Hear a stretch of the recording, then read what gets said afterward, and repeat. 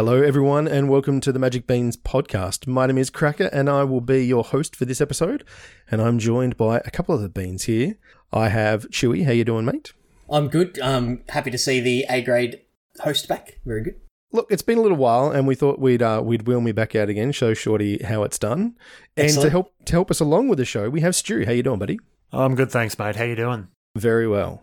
So the reason I am on hosting duties this week is Shorty is a very busy bean right now, putting together all of the videos that you may have seen. So there's down to the last couple and preparing for, well, what we're talking about this week, which is the Invitational, which is happening this Saturday. But before we get too deep into that, we need to have a quick chat about our amazing sponsors. So Chewy, who is sponsoring the Magic Beans? Okay, so the Magic Beans podcast and our Invitational, which is happening this weekend, are brought to you by Josh and Pat's MTG Bazaar. Josh and Pat's are a Facebook auction group where you can bid on nightly auctions, premium auctions on the weekends, multiple lots each night as well, and you can pick up some bargains on some physical Magic cards. And get into your bidding wars. It's really fun. And, it's not uncommon for cards to go at well below market rates. So get a great deal and tell them that the Beans sent you. We love them. They're an amazing service that we have access to. All right. So normally Shorty talks about the fact we have a jam-packed show full of heaps of topics, but we have just one topic, but it's going to be jam-packed anyway. So this week, it's the Invitational. Somehow... It's going to be huge. In our first year of running events, we've ended up in a position where we've got enough players that have entered where we can cut to a top 8 and run this massive. It's going to be a huge event. How has this happened? I don't know. People like us for some reason. Yeah, we're kind of a big deal. No, they like the prizes that we've got. They like the idea of free events with prizes. So, we try to do a halfway decent job of coverage, and honestly probably the best coverage out there on the internet for Magic, if I'm honest. So yeah, it's going to be massive. It's going to be massive for a few reasons. A, it's our first. B, we're going to be together. So Stu, what are you looking forward to the most? What are you most hyped about on the weekend? I am hyped about this entire thing. I've never been this hyped about anything or a tournament or game that I'm not actually playing ever. So this is going to be awesome. What is it? 5 of us, we're going to get together in the same room, in front of the same camera, in front of the same computer, and commentate some amazing games. Yeah, there's a lot of things that probably people that watch our stream don't see. Just the enormous amount of work behind the scenes. Credit to Shorty that he has done a lot of, sitting back, pressing the buttons, but the rest of us, when we're not on camera commentating, we're, getting the other matches set up and making sure everyone's cameras and audio's working and that we've got a backup just in case somebody's NBN dies and all that sort of stuff. But it's a whole lot easier when we're in the same room. I hope it is. Well, we're going to find out. Yeah. But yeah, given that 2020 has been the year that it has been, pretty excited to be in the same room with the Beans to do this. And as you mentioned earlier, though, our coverage up till now has been pretty great. But for the listeners at home, it's about to get a whole lot better. Shorty and Chris have been working in the background for the last couple of weeks, making lots of little changes and lots of little tweaks. And look, I think you're all going to really love what we're going to have put together on Saturday. Yeah, make sure you tune in from 2 p.m. Australian Eastern Daylight Savings Time to twitch.tv/MagicBeanscast. It's going to be good. And we've got a whole bunch of sort of hype player profile videos that Cracker sort of alluded to in the intro. There's a couple that have been sort of shared on our social platforms. Who have we got so far out there? So far we've got Yanray and J-Mud, and I believe P-Jaw was released today as well. So he was, yeah. One of our international players, all the way from New Zealand. Yep, that little island off the coast of Cracker's hometown of Tasmania. Little Australia. Yeah, that's right. So I think I managed to insult a whole state and a whole country in one sentence then. There's not that many people in either of them, so it's I was fine. going to say, it's only like 13 people, man, total. Yeah. Okay. That's fine. But that's No, we love them all. The amount of work that's gone into those has been exceptional. So thanks for the top 8 invitational competitors for giving us their time, for Cracker for thanks, running Cracker, those interviews, for doing and that. Shorty putting them together. It's been a lot of fun. They've come up a treat. I really like they them. look really good. So you can find them on our Twitter at Magic Beans Cast, or on our YouTube page, which is just search for Magic Beans Cast. Yeah. So I had the great pleasure of interviewing all of the players, and like we've had to cut all of the videos right down, all of the audio right down, but like I was having really good chats with like all of the guys that are playing, and they're all just really excited, man. They're all like awesome people, and just it's been really cool. And like, yeah, it's been awesome just to like chat with them all about like what they were going to do and what decks they're going to play. Most people had no idea, so it's been fun seeing the deck lists roll in now. Well, 10 p.m. last night, so 23 hours ago, was the cutoff for deck submission, which will allow us to talk about their deck lists and the archetypes on this cast, as well as give the guys behind the scenes an opportunity to, work through all of the, the shiny stuff for the stream. So we know what people are playing. It's fair to say there's some variety there. Is there? We've got 7 mono red decks and 1 Esper control. That's all you need. That is about as far from what we actually have as possible. Is this a sign of just how good the standard meta is at the moment? It's That Yeah. the top 8 from our entire year have all signed up with different We've got decks. 8 different decks, yeah. So, yeah, there is.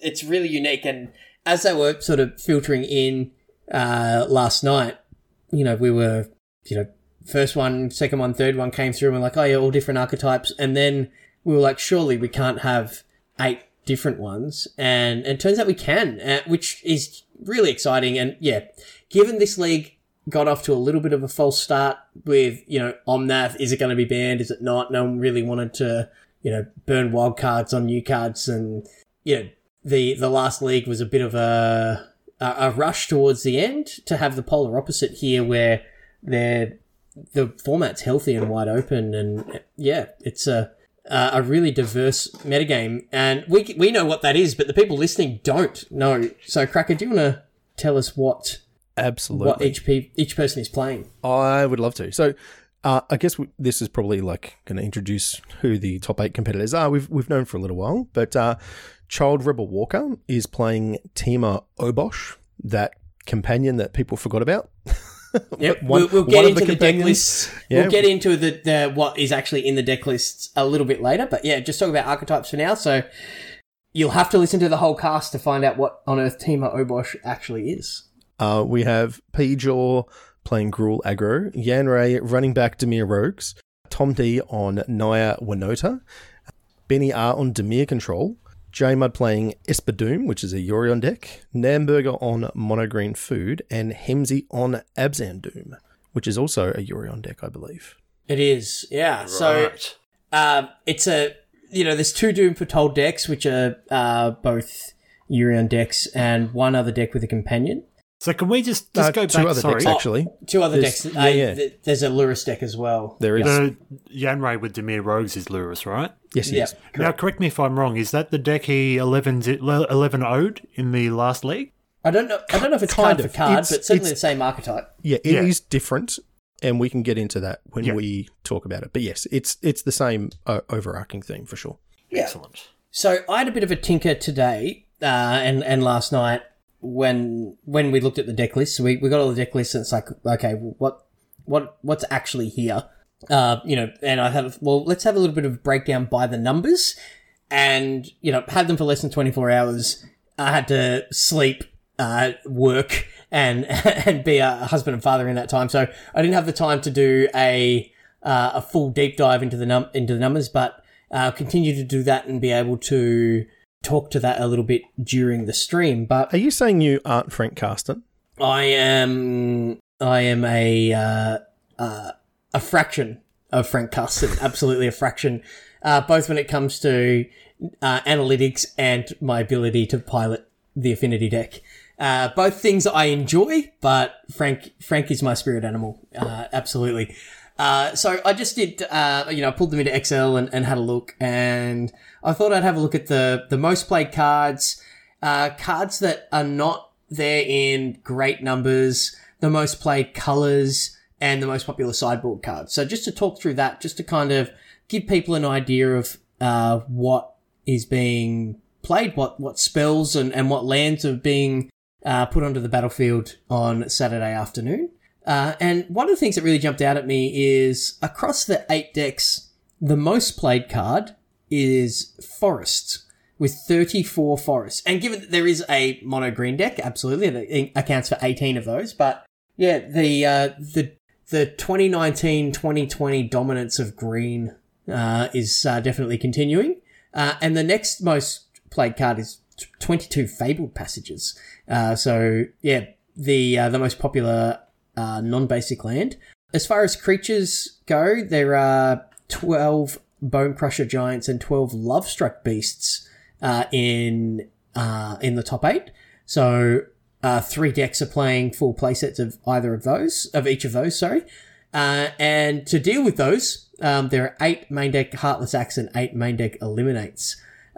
So it's a balanced creature versus removal sort of format. And some cards that really surprised me, given that there are 2 Urion decks, and what we've seen in previous finals coverage is only 2 copies of Charming Prince across the entire top 8.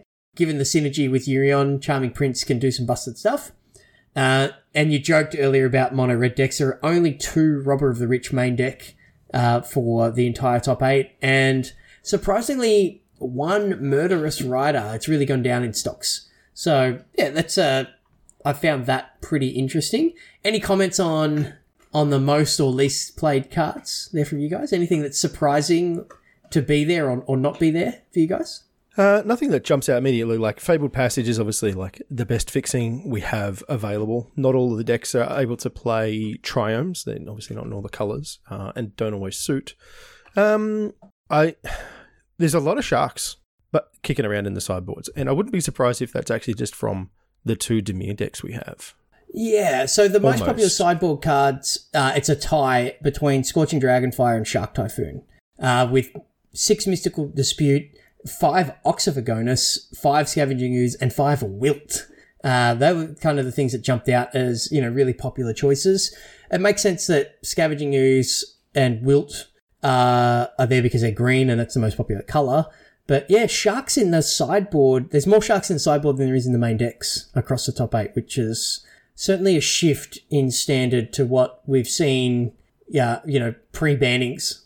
So yeah, I think that's interesting. And Scorching Dragonfire, is it being played just for its 3 damage?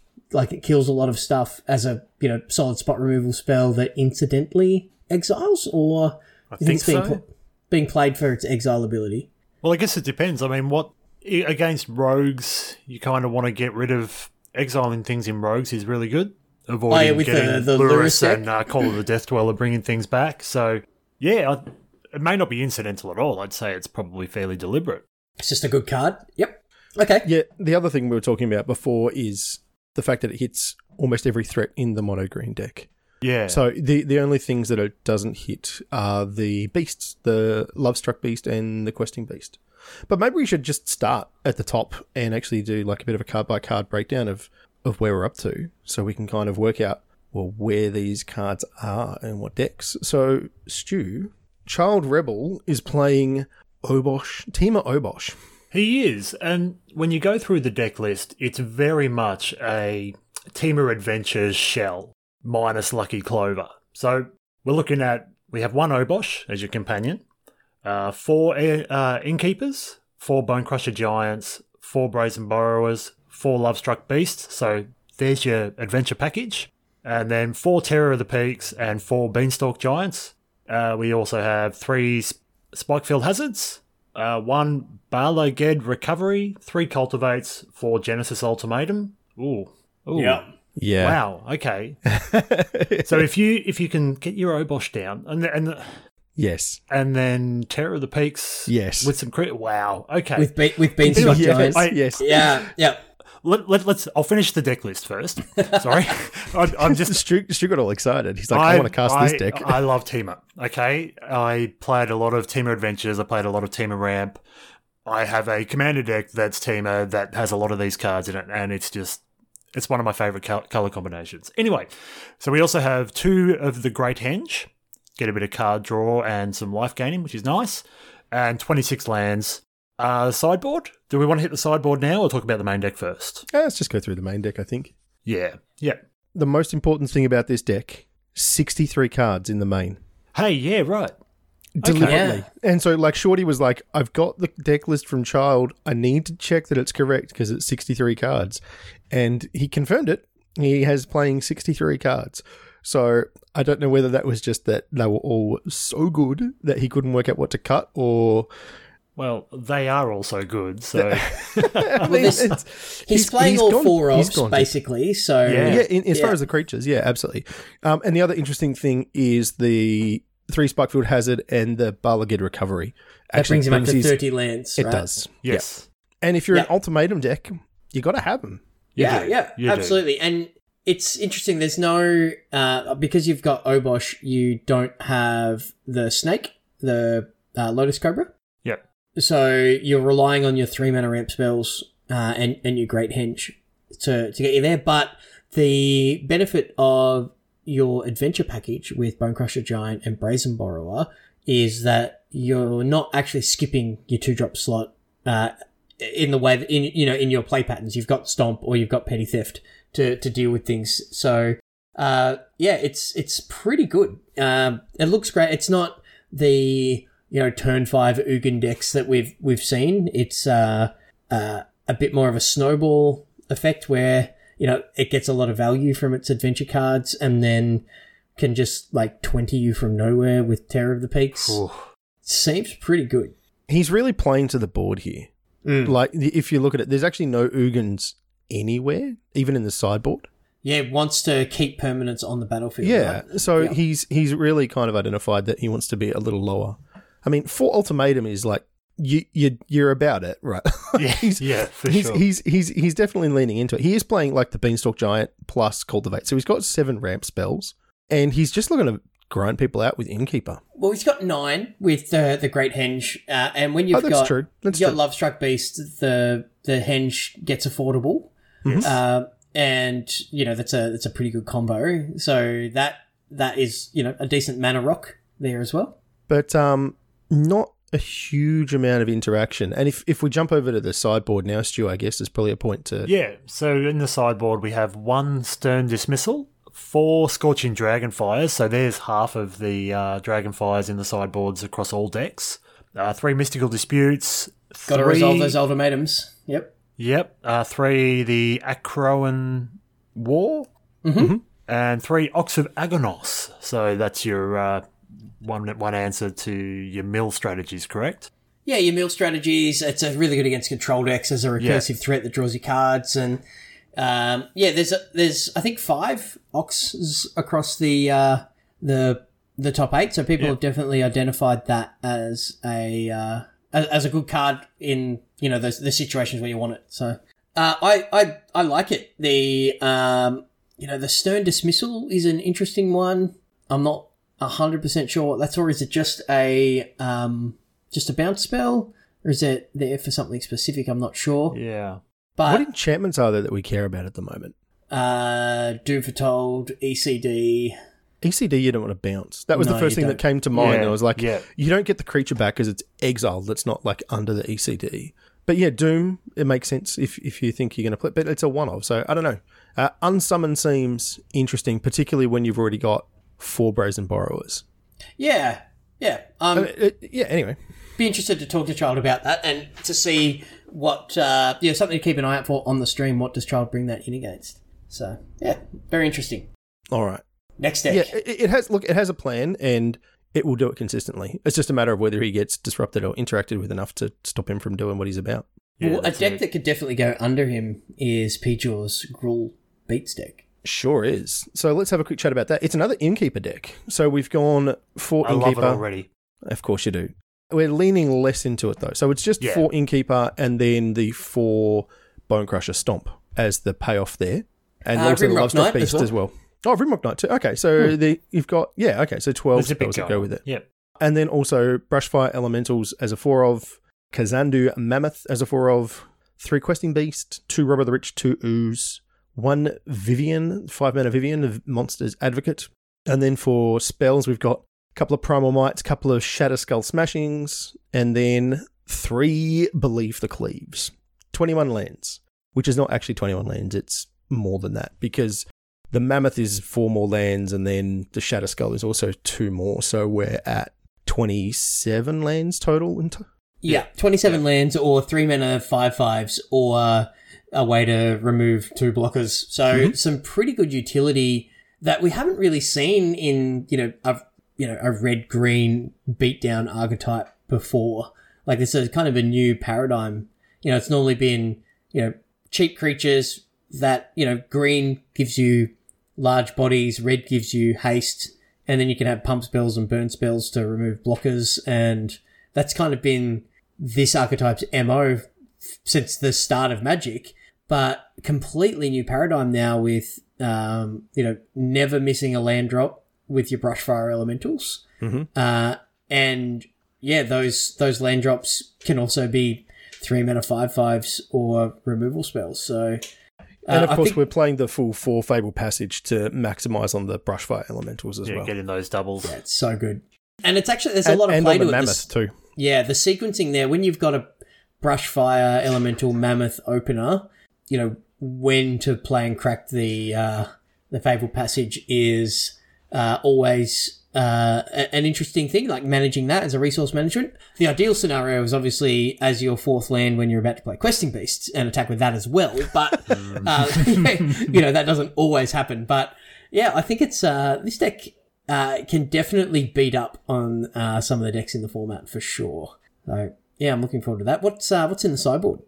So we've got a couple of Ranger's Guile, which is pretty cool. It's an instant for 1. It's for a green mana. Target creature you control gets +1/+1 and gains hexproof till end of turn. So be bringing that in against the Dimir decks, you can be sure. We've got another Ooze, another 4 Scorching Dragonfires, a couple of Wilts, a couple of the Ox of Argonis, as you said before, 3 Phoenix of Ash, and then pretty good against the mill strategies. Yep, absolutely. Yeah. So Pijor was obviously interested in shoring up the rogues matchup there, and then an extra copy of Vivian the Monster's Advocate. Okay, so going up to 2 in the matchups where you do want to draw that seems pretty great. So just again, it's a 5-mana walker. If you can resolve it against control or any of the Doom Foretold decks, anything that's looking to go a bit longer, the fact that you can cast creature spells off the top of your deck is really strong.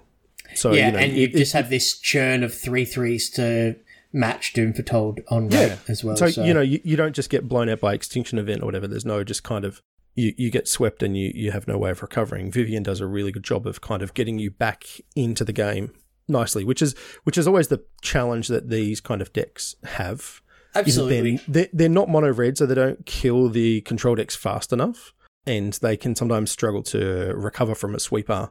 And, when the control decks can stabilize. So this is a good plan. I like that. And then, obviously, Ox and Phoenix are both great in those circumstances as well. As is Edgewall Innkeeper with the card draw off the adventure package as well. For all those reasons that you just mentioned, just having that extra 1 to 2 cards in a game can really make a difference. That can draw you to your cleave, that can find that threat that you need off the top or whatever you're looking for. So... yeah, the Gruul deck seems like it's in a really good place at the moment. Yeah, I like the look of it. Yeah. It's pretty standard. It doesn't look like we've got any huge innovations here, but by the same token, why break it? It works. It's been the default beatdown deck since, for a while now. And, it's good. You just get them dead, right? Yeah. Make them have answers. Yeah, I like it. So the third deck we're going to talk about is Yanrei's Lurrus Rogues deck. So this is something that, Yanrei's had success with, the aforementioned 11-0. and rode this to Mythic last season as well, if I'm not mistaken. So certainly someone who knows his way around the Rogues deck. So yeah, Lurrus as a companion, as I mentioned, 4 Merfolk Wind Robber, 4 Ruin Crab, 4 Thieves Guild Enforcer, 4 Soaring Thought Thief as the creatures, 2 Bloodchief's Thirst, a main deck Cling to the Dust, 4 Drown in the Lock, which I'm so glad that card's seeing play. I really like it. Yeah, great card. 3 Eliminate as the spot removal spell of choice, 3 Agadeem's Awakening, 3 Call of the Death Dweller to go with Lurrus to recur all your things, 2 main deck Lol Mage's Domination, which is a card that's seen some play in sideboards and made its way into the main deck here. It's a really interesting choice. And the stock 4 into the story to just let this deck just draw all the cards, and 22 lands. So Rogue's been around for a while. It's something we're pretty familiar with, but there's a couple of choices here with the Domination, Eliminate over Heartless Act, that I think is pretty interesting. What are your thoughts here, guys? Well, I think I like the call for main deck dominations without even knowing what the meta for this was going to be. It's a lot of creature heavy decks, and so there's an opportunity to get some good, steal some good creatures. Yeah, I mean it's you can steal a 3-drop for 3 blue mana, right? Yep. So yeah. So I take your Mammoth or your Bone Crusher Giant or your Lovestruck Beast, right? So it's pretty great. It's a mind control cost 4 mana. Control magic costs 4 mana, mind control costs 5. So if you're getting that effect at a discount rate, then this card can be really good. It removes a blocker, gets rid of something that's going to kill you. There's a lot of flexibility in that card, I think. So yeah, it's a good inclusion. We should talk about the sideboard here as well, because he's kind of got a bit of a transformational thing going on there. Definitely changes gears, right? Mm-hmm. Yeah, so 2 Cling to Dust, 3 Heartless Act to complement the 3 Eliminates in the main deck. 1 Thassa's Intervention as a bit of counter magic or a way to find an answer. A couple of Mystical Disputes, and we get transformative here with 3 copies of Zareth San, the Trickster, and 3 copies of Shark Typhoon. So can play the flash game really well to make sharks or bring in a 4/4, or you can also rogue in. Is that what we say instead of ninja in? Zareth San to get that value. So against other creature decks where you've got your spot removal, you can then take their best threat, which is pretty nice. And Zareth San complements the Ruin Crab strategy pretty well, right? Kind of. You end up cutting the Ruin Crabs a lot, is what I found when I was playing this. They're really good in game 1s, and then a lot of the time you end up just shaving them for something that is more impactful, because you're less likely to be able to mill people in games 2 and 3. Just everything slows down a little bit and there's a bit more interaction. So that's where you go bigger with Zareth San and Shark Typhoon. And Sharks. Okay. So obviously you switch Lurrus into the sideboard, which also points to why there are some of those cards like Domination in the main, because they were previously sideboard cards. And so by putting them in the main deck, you've freed up sideboard slots, which I really like. I think is really cool. One thing that I do think is interesting here, just in the mana base, is that he's playing a couple of the Zagoth Triomes, which is the Sultai ones, and instead of Castle Lochthwain. Interesting. And it's always been a challenge in this deck to have enough swamps to have Lochthwain enter untapped. Yeah. And the fact that it's another dual land is good. You can cycle in the late game, especially if you're playing the instant speed game in games 2 and 3. Yeah, absolutely. Because it is important to note, by the way, just slight tangent, it wouldn't be a cast without a tangent. The finals are obviously going to be best of 3. We owe it to our competitors to play real Magic for the for the end of year event. You just can't. It's not even a tangent anymore. It's just and we're 20 minutes in. It's time for Chewy to say best of 1 isn't real Magic. Exactly. And tune in 10 minutes from now, and I'll talk about Clan Ironworks. That's right. Nope. I promise we will. Our podcasts are normally 4 hours long. We just edit 3 hours out every week, guys. Thank you. Yeah. So Zareth San has really seen a big uptick in these lists, to the point where there were a bunch running around recently where they just weren't playing Lurrus at all. And that sometimes they're even seeing main deck play because they're really good against like the bigger creature decks. And so, which is really interesting because they were in the week 1 decks and then like slowly ebbed and disappeared, and now they're making their way back again. So yeah, Yanray really likes this, and I've talked to him about it a bunch of times. You know, when we actually did a bit of brewing early on around this together, and then also a bit later chatted to him about it a couple of times, and he's like, there are no bad matchups. It's just interesting sideboard choices. So he really believes that this is like just the best deck available in Standard, and you just need to find the right build for the week and what you're expecting. And I feel like he's kind of split the difference pretty well here in terms of the choices of being the super low heavy mill plan, and then also the we can go bigger and change it up. So I really like this list. I think he's identified that the bigger creature decks are a weakness and has taken steps to address that. Our next deck by Tom D is definitely a bigger creature deck. So Stu, do you want to talk us through this concoction? I'm really looking forward to seeing this deck in action. It looks cool. It's been titled Naya Winota Warriors. All right, so we've got 3 Gilded Goose, 4 Kargan Intimidators, 4 Lotus Cobra. Nice to see the Lotus Cobra around. 4 Seasoned Hellblades, 4 Tajuru Paragons, 2 Tangled... Oh, these are all the hard words.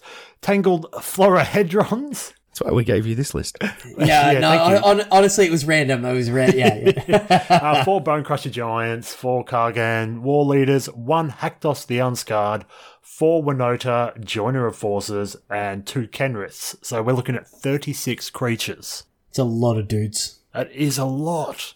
Then we have 2 Turntimber Symbiosis and 2 Embercleaves, along with 20 lands. Which is 22 with which is 22 and plus the Tangled Florahedrons 24. Yeah. Okay. And Lotus Cobra as your ramp spells as well. And Gilded Goose. So, yeah. So it gets to 4 pretty easily. Sometimes on turn 3 with the Florahedron and Gilded Goose as well, or Lotus Cobra. So it could definitely turn 3 Winota. So this is an interesting deck. Yeah, so Tom D had red-white Winota in the last league finals. Sort of ran through, I think finished second in their group stage. And yeah, this is a different take on the deck. It's really interesting. Introducing a third colour makes it a pretty good just Warriors beatdown deck. I'm going to kill you with, my Lord in War Leader and a bunch of dudes. Embercleave's always a threat. And then, neck minute Winota, and I put, 20 power extra onto the board. Seems good, right?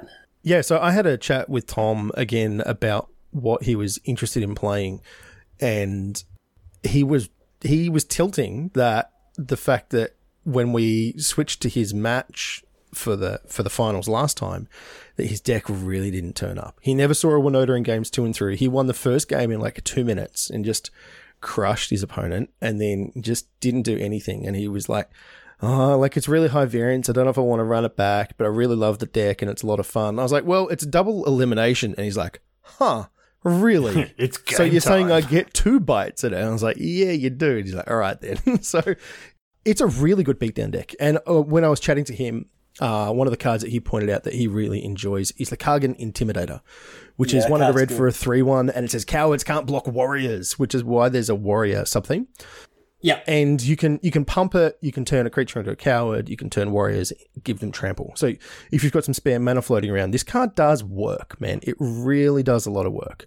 I like that it makes Haktos playable because, I think this card is bad, but if... Haktos? Yeah, Haktos is a hack, absolutely. But the combo side of this and the fact that it's a warrior, I think makes makes it playable in this shell as a one-off. So that's as good as Hackdos, I think, can really get. So I was pretty vocal, and I think you thought this card was amazing when we first previewed it, Cracker, but, it's seen about the amount of play that I thought, so, I was right. Just saying.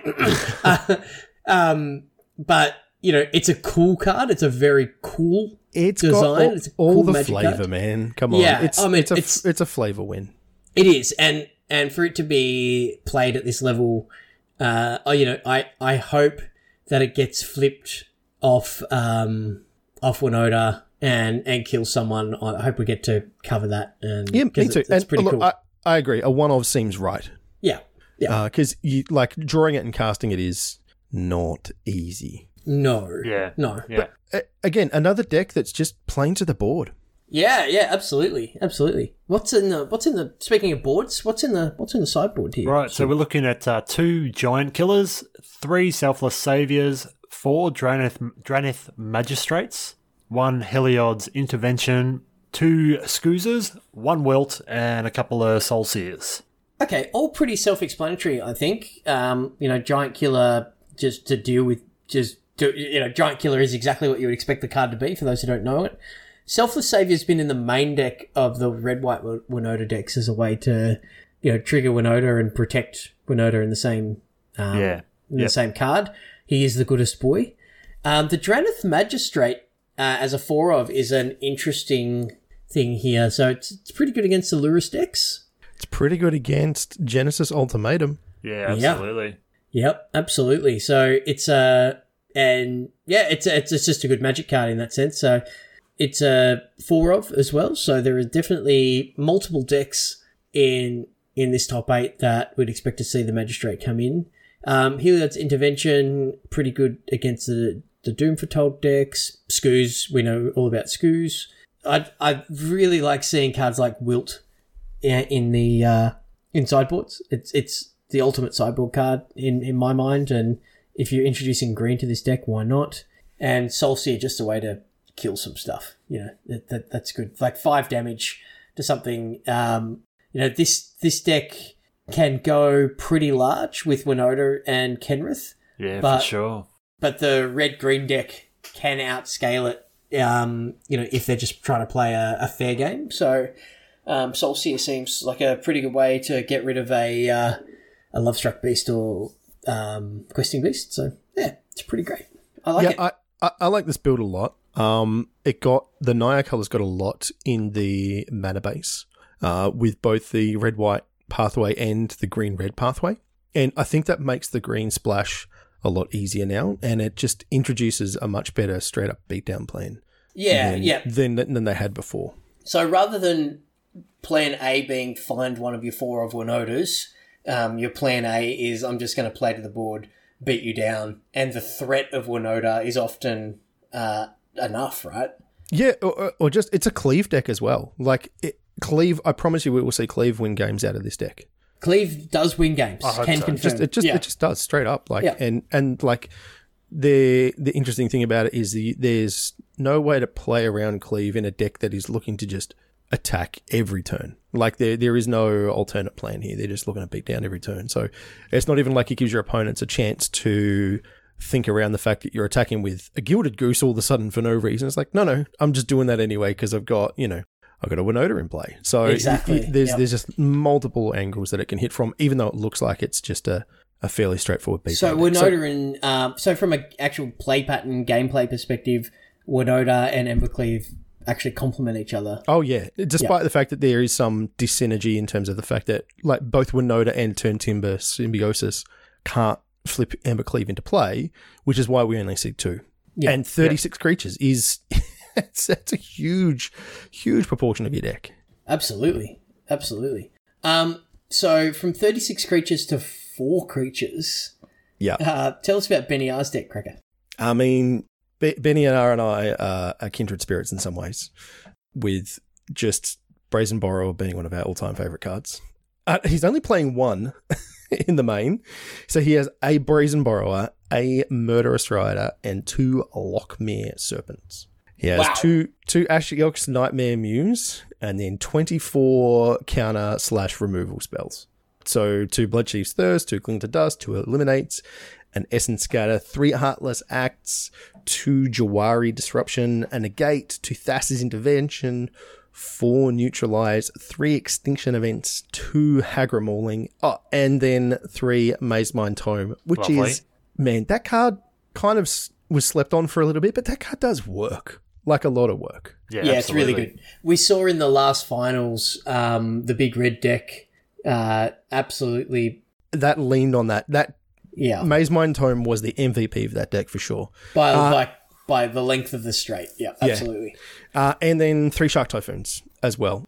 24 lands, which ends up being more because of the disruptions and Hagra Mauling. So we're actually got 28 lands, I believe. Yeah. Yeah. And with the scries and draws off Maze Mind Tomes, cycles off Neutralizers. Intervention draws cards. Yeah, there's a... Into Dust draws cards. Gonna hit your land drops, absolutely. So, a hard control deck. Yeah. Kill everything, counter everything, a GG. Yeah, and then like recursive threats in Lockmere Serpents. Yeah. Incidental bodies in Brazen Burrow and Murderous Rider. I like this deck. This is kind of spicy. And, it's good. We've seen a rogues deck with not that many creatures, but lots of ways to recur them. We've got 2 red-green or red-green-white beatdown decks that solid. So they're there's a lot of dudes in play. So a lot of Essence Scatters, Heartless Acts, Extinction Events, Hagra Maulings, they're all going to come into play. So, they're going to try to go under this deck, but, there's a lot of cheap interaction. There's, you count Shark Typhoon as well. So, yeah, it's going to be a really interesting matchup. So what happens in the sideboard? It just more interaction. Yeah. And it's really just like a buffet. There's a lot of one-offs here. So, a Bloodchief's Thirst, an Agonizing Remorse, a Heartless Act, a Negate, another Borrower, a Shadow's Verdict, which is 3 black. I'm reading it for myself.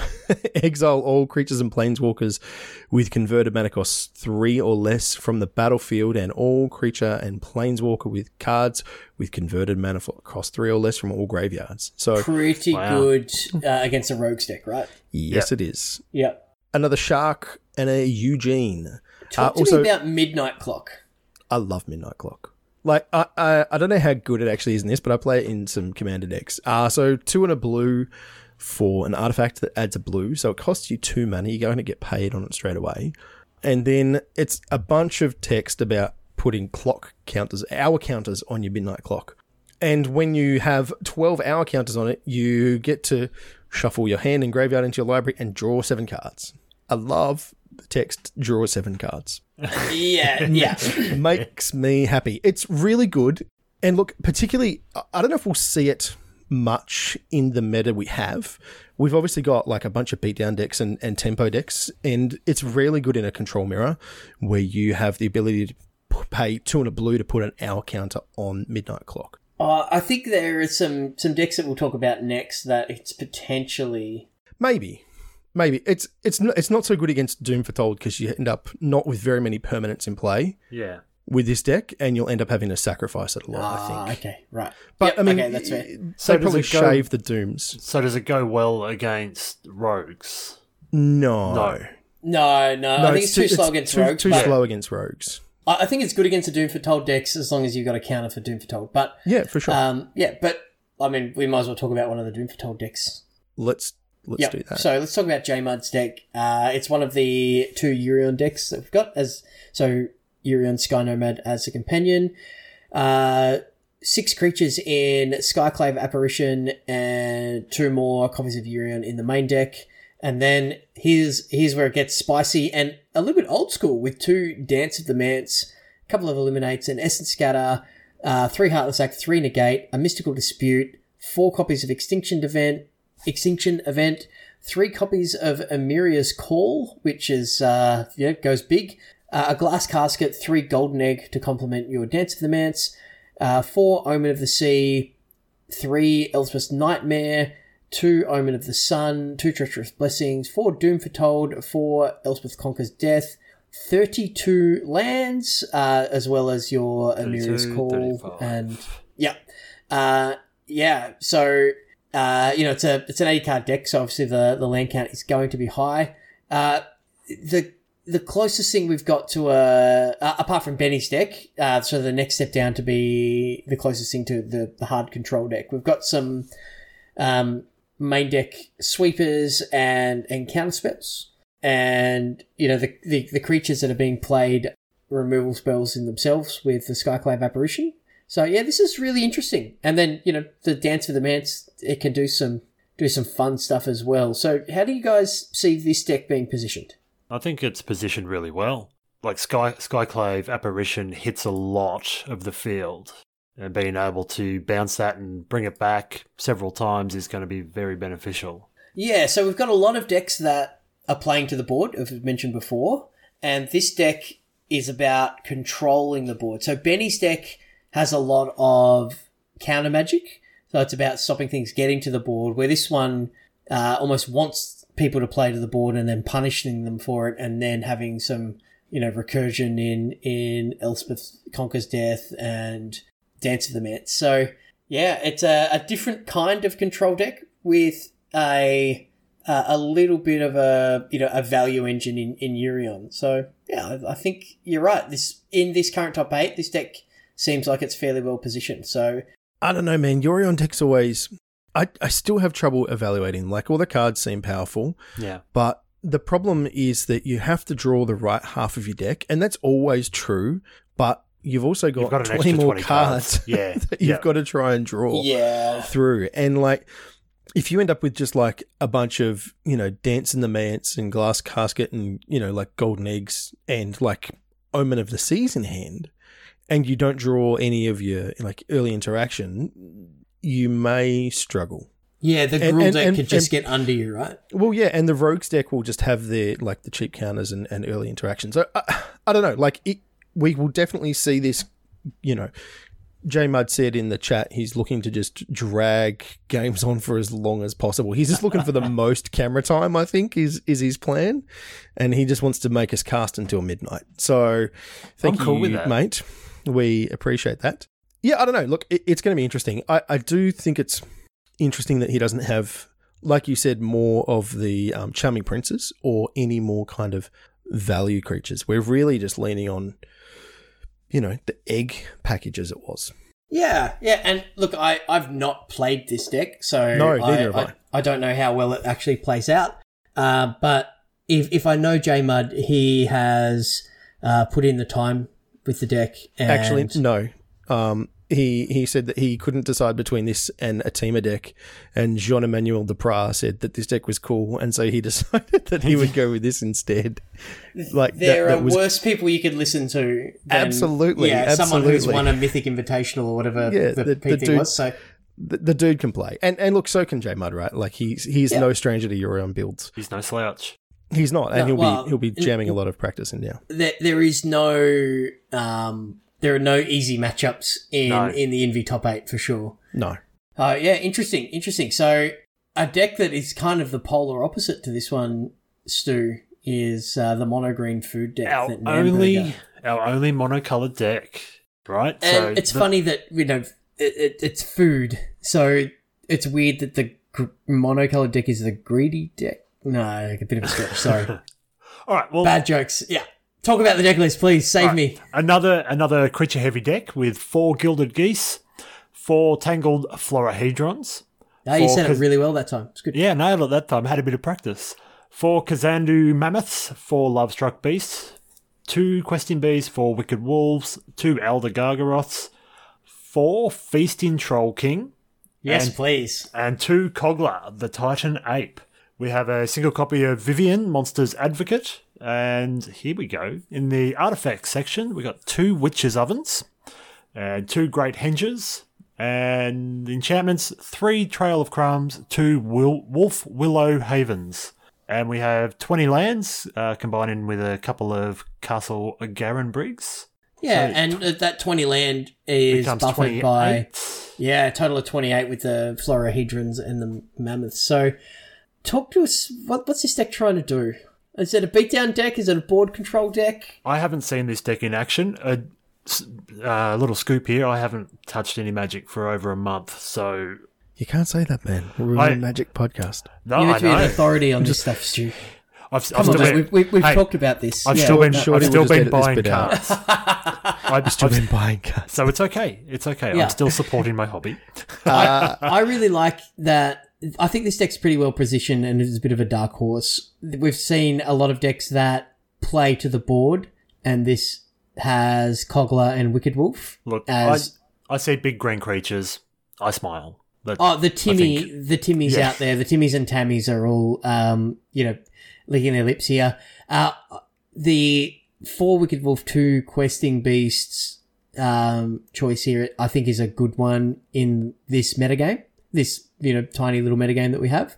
I really like it. And against the control decks that we've got, the Feasting Troll King is also a recursive threat, which is really great. A question on food artifacts. Are they tokens or are they just artifacts? Can you sack them to Doom Foretold? No, they're tokens. no, they're tokens. They are tokens? Yeah, they are a yeah, they food are. token. Yep. Yes. Okay. Yeah, but this deck seems like it has some aggression in Lovestruck Beast and the Mammoth.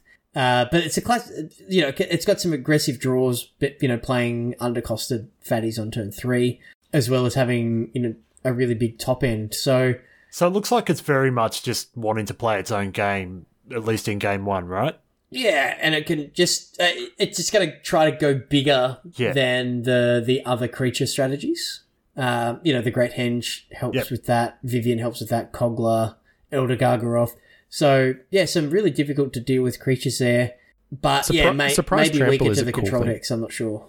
Yeah, I think so, for sure. And because you are mono green, like, you just have less options, right? Yeah, like that's true. If you look at the sideboard where we've got a bunch of creatures, again, some Chainweb Arachnids, which as a Rogues player suck.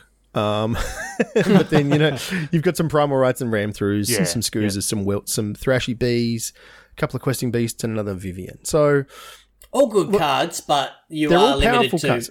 Cutlers. Yeah. Yeah, dude, I just want to see, like, Feasting Troll Kings in play.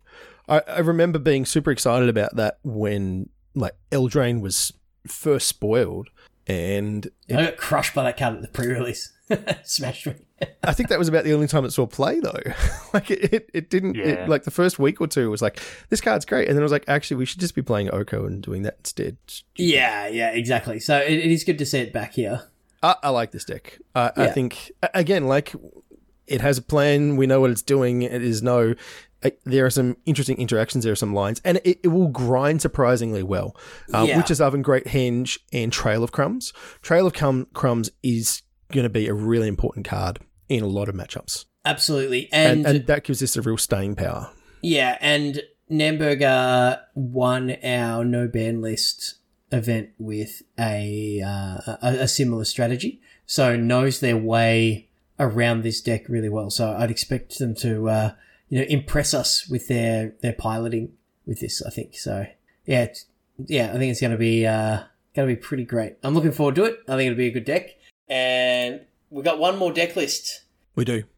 Yeah, Crackers, do you want to talk us through this this brew? Maybe it's a brew. I don't know. Is this a known archetype from Hemsey? It's probably known to Hemsey. I've never seen it before. But let's go through it. It is a Abzan Yorion deck. So kind of quite different to the previous one where J Mud was leaning really hard in the enchantments and artifacts, where we have just a bunch of creatures. And so we've got 2 Acquisition Expert, a couple of Chumming Prince, a Skyclave Cleric. Wow, that's a good one to say. Some Lanois Visionaries, Skyclave Apparition, Archon of Sun Grace, a couple more Yorions in the main. I like that these Yorion decks are finally putting Yorions in the main deck. Yeah. That just seems right. Yeah, we talked about that on the cast when they made the change to the companion rule, where it was like we just need to start playing more of them in the main.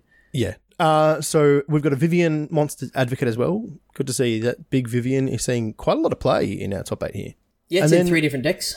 Yeah, a bunch of spot removal spells. So Bloodchief's Thirst, eliminate Heartless Act, Mythos of Nethroi, an Extinction Event, 3 Shatter the Sky, a couple of Eerie Ultimatums, which we all know I'm about because recurring things from graveyards is fun, 3 Amiria's Call, and Ondu Inversion, which for those who don't know, because I didn't, it's Planar Cleansing. It's 6 white, destroy all non-land permanents. It's also a land if you need it to be. It is also a land.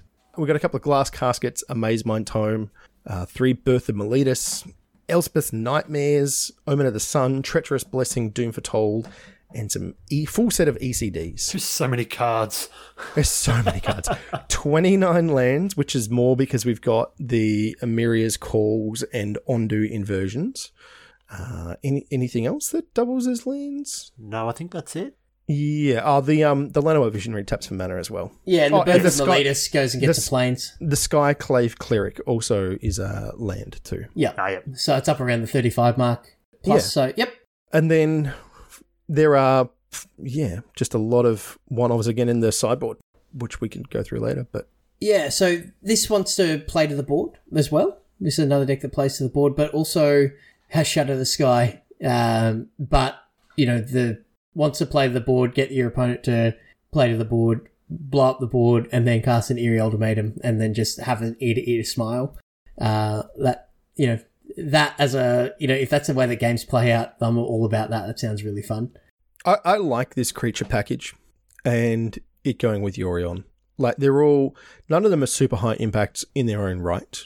Like, Acquisitions Expert will let you steal a card or two. Charming Prince, gains you some value. But everything has an ETB except for Archon of Sun's Grace. But it's a one-of, and there's you have so many ways of triggering it, and there's 17 enchantments in this deck. So exactly, I love it. I think it's again like a completely different take, even though it's another Yorion deck. It's so far from the other one in terms of its game plan, which is great. I love it. Absolutely, and I think it's a 81 card main deck as well. So, Hemsy and Child Rebel Walker doing what they do, and sometimes 80 cards just isn't enough. Yeah, you don't want to get milled out by Ruin Crab, do you? I think this is a different take on the Urian strategy, and one that we have seen before, but it's a sort of fresh angle on it. So I'm looking forward to seeing this deck play out. Very grindy. What's in the sideboard? What are we seeing here? So a couple of spiders, the Chain Web Arachnids, Duress, Agonizing Remorse, Maze Mind Tome, Skoos, 3 Lovestruck Beasts, another Archon, a Pelucranos, a Yashan, a Baneslayer Angel, and a Eugene. So a lot of one-offs, and then just, a couple of bigger creatures to gum up the ground and kind of... Is that our only Eugene across... Yeah, no, one Ugin the Spirit Dragon. No. Didn't Benny have one as well? There was definitely one more. Yes, he does. Benny's got one. So, only 2. So, only 4 Lotus Cobra and 2 Ugins across the entire top 8. So, Standard's in a good spot. Standard's great. Absolutely. I'm really pumped to, 8 different decks. The 8 most consistent players, best players over our leagues for the year. Next level in coverage, being in the same room as you guys. I'm so excited about this weekend. The hype is real. Yeah, it's going to be really good. The videos, like Shorty's, again, we've pumped him up a bit. We better put a cork in that before his head gets too big. But he's done a lot of work on the videos, and he and Chris on the production. I guess the pressure's on us 3 to actually have halfway decent commentary. So we'll do our best. Nah, it's fine. Yeah. We'll just got to keep the banter up. We'll be right. Yeah, just run it back like we always do. Just talk a bunch of nonsense and get excited when they play sick lines that we didn't see. We can guarantee that will happen, that there'll be lines played that we didn't see. Yes, absolutely. Absolutely. We'll probably wrap things up there. I think we've kind of gone on for a while, as we usually do. Unless you guys had anything else in particular you wanted to point about. All right, hang on. All right, wait. I just thought of something. Hot take. Ooh, okay. Who's going to win? Ooh. Or who are the finalists? Look, I I'm going to be a fence sitter here and say it could be any one of or any two of these guys. Like, yeah, we know that. But come on, hot takes. All right, okay, Stu, hot take. takes. I'll go first. Can I throw it all out there? The finalists will be Child Rebel Walker and J Mud. I like it. J Mud feels like he's a bit of an underdog, so I'm sure he'll appreciate your support. I'm going to go finalist Yanrei because he has felt the pressure of the bright lights in the past, and I think he's learnt from the previous finals and will kind of use that experience and stick to his strength and play well. And I'm also going to be in Tom D's corner because anybody who plays Eldrazi Tron in Modern must be a good Magic player. So I reckon Tom D is going to have a bit of a day out and always have Winota on turn 4 and make it to the finals. All right. I also think Yanrei. I think it's probably the most flexible deck of all of the ones we've seen here. And oh man, who else do I think? I think Hemsey might be able to kind of get all the way there as well. I think that deck has enough tools to let him go all the way through. But as Stu said, like, it's wide open. It is wide open. And I think Namburger would be happy to have the spotlight on them here as well. So yeah, I think they'd be happy for us to think other people are going to win and sort of swoop in and take the chocolates. Or the revised plateau. I think the revised plateau will go very early. Yeah. So, I mean, do we want to just rattle off very quickly what the prizes are for this? For those who might be listening to us for the first time, there's a draft for this. We have a prize pool, and from 1st to 8th in the Invitational, that is your draft pick order. So some local game stores will do that for their Friday night Magic drafts where you put all your foils and rares and you get to pick them. So there's, revised plateau. There is $200 cash. There is a stack of Zendikar Rising Collector's boosters. There's a Double Masters Mana Crypt, $100 there's cash. a Horizon Canopy. It's amazing. There's a Magic Beans playmat for everybody. But the big thing that people are actually playing for, what are we actually playing for, Cracker? What's the real prize here? Custom art token. Yes. Care of Josh and Pat's MTG Bazaar. They're going to put up the prize there and have the winner work with an artist so they can get their likeness on the card. And there are some sick ideas. Yeah, Katie Drinkwine is the card artist who's done... Anyone who's bought anything off Josh and Pat's would probably got one of Katie Drinkwine's. I have several. Yeah. Great art. Not dissimilar to the Ikoria sort of showcase art in style. Yeah. Very cool. So that's the real prize, right, Craig? That's... Yeah. Everyone's pretty excited about that one for sure. And like a sweet trophy, just because bragging rights. Yeah, exactly. And check out the videos that we've been putting out because each player looks at each player tells us what they want as their token, some of their ideas. So I think that'll be really good. Can't wait. So 2:00 Australian Eastern Daylight Saving Time this Saturday, the 5th of December. Tune into twitch.tv/magicbeanscast. The link will be in the show notes. Thank you, Shorty.